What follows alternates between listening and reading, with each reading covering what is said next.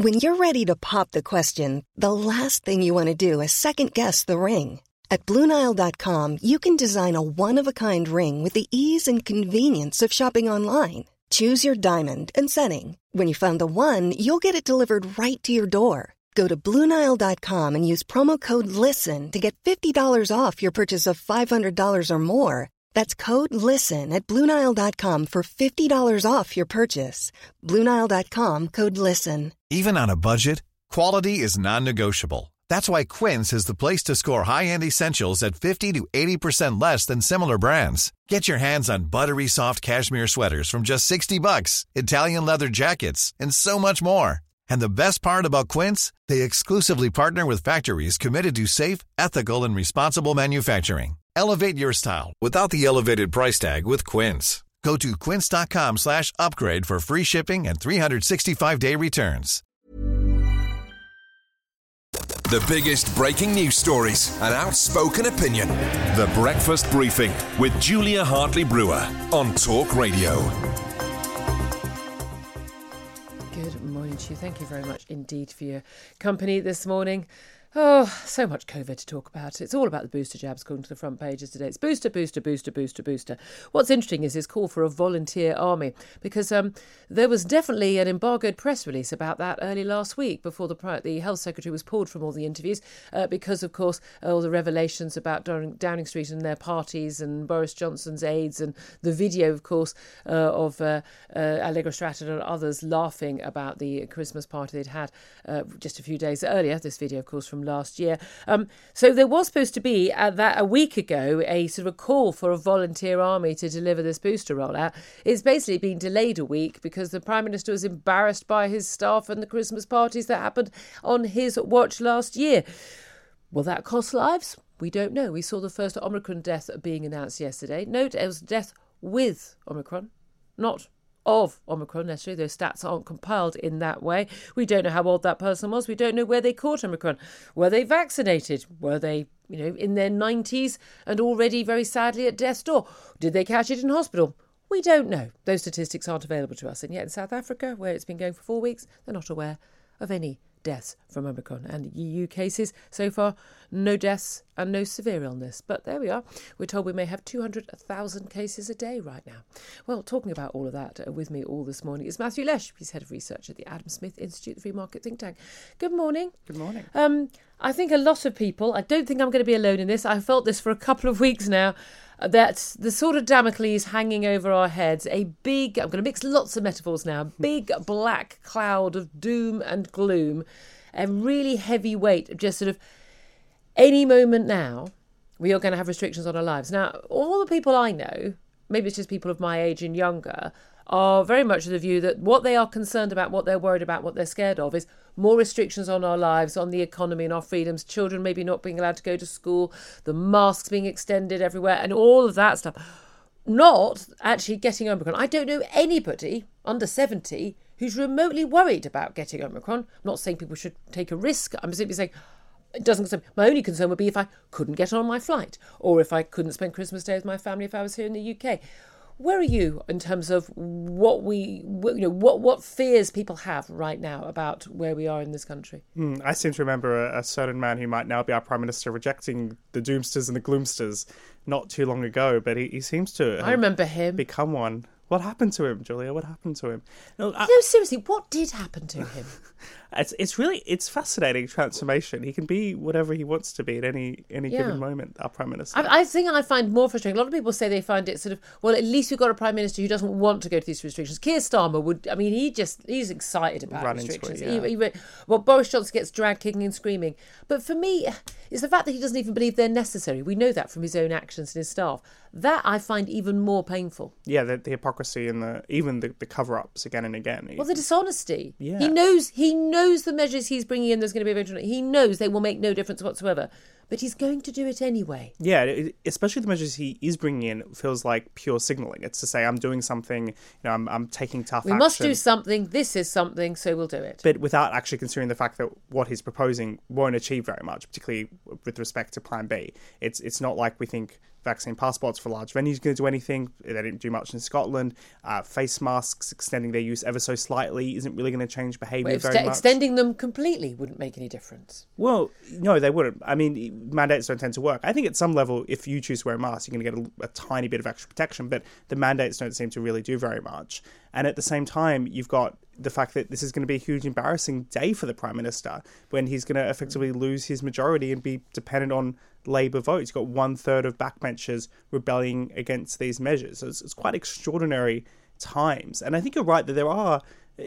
It's kind of hard to pinpoint or, find a statistic for, but the amount of people who are just absolutely frightened about being stuck back in a lockdown, particularly in January and February, just the impact that on people's mental health, just the kind of massive burden that places on your life, and the fact that maybe this is coming again, the kind of anxiety that comes from it. Oh, absolutely. I mean, genuinely, that's how I felt. I'm as robust a person as you can have. I really am. I mean, I take on all comers. I can fight this. I would still have my job. Who knows? You never know. You never know as a freelance journalist. But hopefully, still have my job. Still be able to go into work. Hopefully, my daughter's still going to school. So would it affect my life massively? Well, psychologically, perhaps more than physically, actually, because the ability to choose to do what you want to do within reason is a fundamental part of being a free citizen. We haven't lived under under the Soviet Union. We haven't lived under Chinese totalitarian rule. We haven't lived under the Taliban. We are used to being able to make free choices about who we see, when we see, and where we see people, and in what numbers things. And I have been quite horrified by how many people who were willing last year to continue restrictions long past where there was any emergency. As in, we'd already flattened the curve. It would have been flattened, frankly, before we'd even had the first lockdown. But certainly November's lockdown and then January. And I said, when we did it in January, if we do this now, we'll do it forever. I was saying, no, it's just for the jabs rollout. It's just for a few weeks. And I said, it won't be for a few weeks. It'll be for months on end, and we'll carry on doing it. And what a surprise. And then we have these new measures. It's only a few little measures, doesn't make any difference. They've already got plans in Whitehall to limit numbers in pubs and restaurants, even close them down. The Treasury has had to concede that, yes, if they did have to do that, they would offer furlough money and other help as well. We are back in the same cycle. If we lock down this winter, we lock down every winter. The NHS will always be under pressure. There will always be a new variant of concern, and we're always going to have COVID. This is what our lives are like now. Now, I'm 53. I've had a good life. I'd like to have maybe another 40 years plus. But, will nightclubs being closed down every winter make big difference to me? Probably not. But I want my daughter, and I want, you're in a younger age group, I want you to live the full life I've been able to lead, being able to travel and go where you want and do what you want.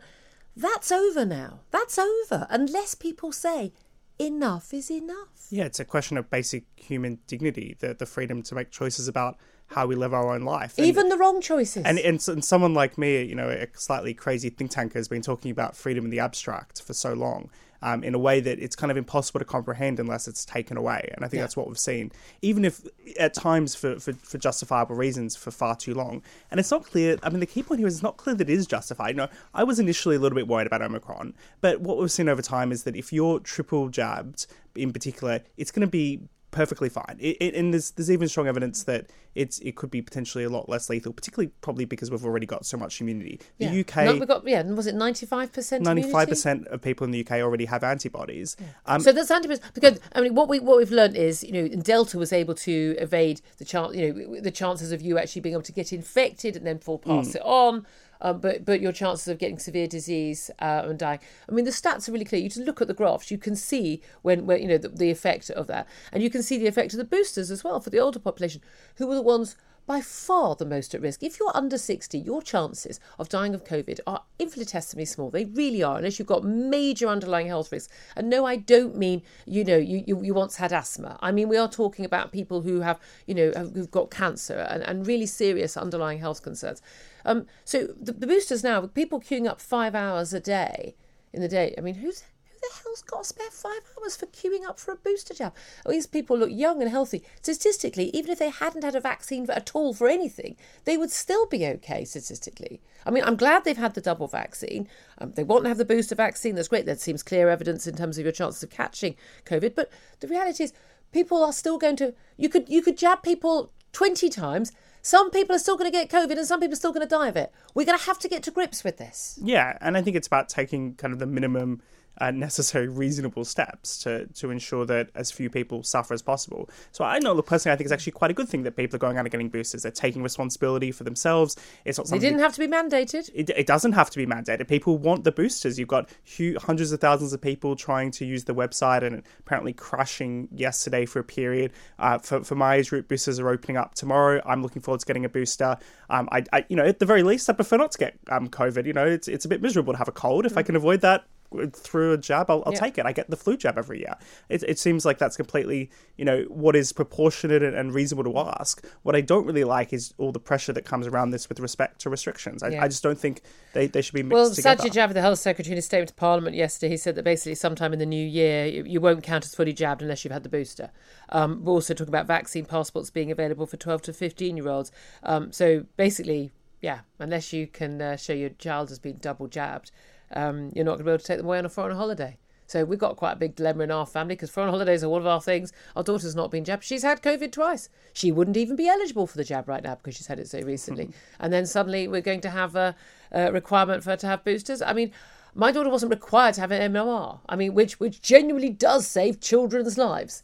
And absolutely 100% she was MMR'd at the first opportunity. She's had all of her childhood jabs because I'm sane and rational. She's not been jabbed against a disease she's already had twice. No, she doesn't need to be jabbed against it. And I and I think a lot of other parents got the issue, given that in England only about 45% of 12 to 15-year-olds have been jabbed, given that it's been open since mid-September. That tells you an awful lot of people are very concerned about jabbing their children because the JCVI advice was that actually it wasn't, risk-benefit analysis didn't bear out. Yeah, I think it was a bit of kind of an even odds in the end with respect to jabbing children. I think it would be also reasonable if you could get a certificate saying I've had COVID and if you've been Which you can positively in tested. Eastern Europe. I've been trying to get one of those for my daughter because for travel as well. That's on the green pass for in the EU. That is allowed, but not here. Even though of course people have had it here as well. Computer models are playing their big role, as always. The UK Health Security Agency put out a headline yesterday that there were 200,000 Omicron cases a day. Now, there's no doubt at all this is spreading fast. It's very transmissible, this disease. 200,000 cases a day. Then that was later corrected after people go, do you mean there have been 200,000 in total? And they said, no, it's 200,000 Omicron infections a day. Cases and infections not being the same thing. So cases proven, they think infections, most of those not therefore detected. And then they corrected it to say, no, it was 200,000 Omicron infections in total in the UK. Then they corrected it to there'd been 200,000 infections a day, but 20% of them were Omicron, not all of them. And then they said, actually, it's our model that suggests there could be 200,000 COVID infections today. That was it. I mean, what a complete joke. I'm honestly confused. I don't understand how many. I'm reading it out and I'm confused. Yeah, that didn't really make any sense. There were literally 4 different stages of the claims of this 200,000 figure. Yeah. I mean, basically it's we think according to our models, because those models have been so accurate so far.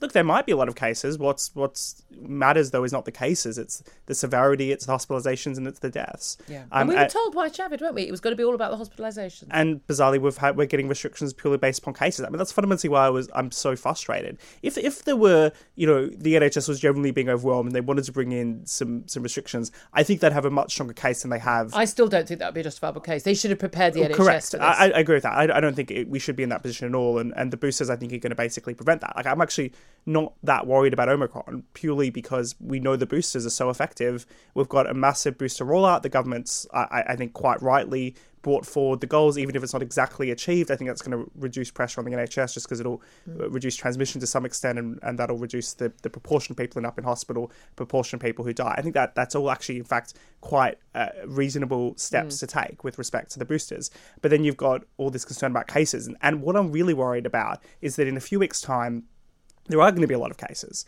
And then people are going to turn around freaking out because there's a lot of cases. But most of these cases are going to be mild. And what we saw from South Africa was that even proportionally compared to the Delta outbreak, there's much shorter hospital stays, much fewer people ending up in hospital, fewer people severity. Ending up in the ICU or on a ventilator. So we know that the proportion is going to be much lower overall, but they're going to freak out because of the case numbers, and the political pressure is going to be overwhelming for restrictions, and we've got to push back against that. Here we go again, everyone. Well, we're going to be seeing some of that pushback with those big Tory rebellions in the House of Commons tonight over vaccine passports. The Breakfast Briefing with Julia Hartley-Brewer on Talk Radio. If you liked what you heard, please subscribe and give me a good review. And don't forget to catch me on the Talk Radio Breakfast Show every weekday from 6:30 until 10. Here's a cool fact. A crocodile can't stick out its tongue. Another cool fact, you can get short-term health insurance for a month or just under a year in some states. United Healthcare short-term insurance plans are designed for people who are between jobs, coming off their parents' plan, or turning a side hustle into a full-time gig. Underwritten by Golden Rule Insurance Company, they offer flexible, budget-friendly coverage with access to a nationwide network of doctors and hospitals. Get more cool facts about United Healthcare short-term plans at uh1.com. Planning for your next trip? Elevate your travel style with Quince. Quince has all the jet-setting essentials you'll want for your next getaway, like European linen, premium luggage options, buttery soft Italian leather bags, and so much more. And is all priced at 50 to 80% less than similar brands. Plus, Quince only works with factories that use safe and ethical manufacturing practices. Pack your bags with high-quality essentials you'll be wearing for vacations to come with Quince. Go to quince.com/pack for free shipping and 365-day returns.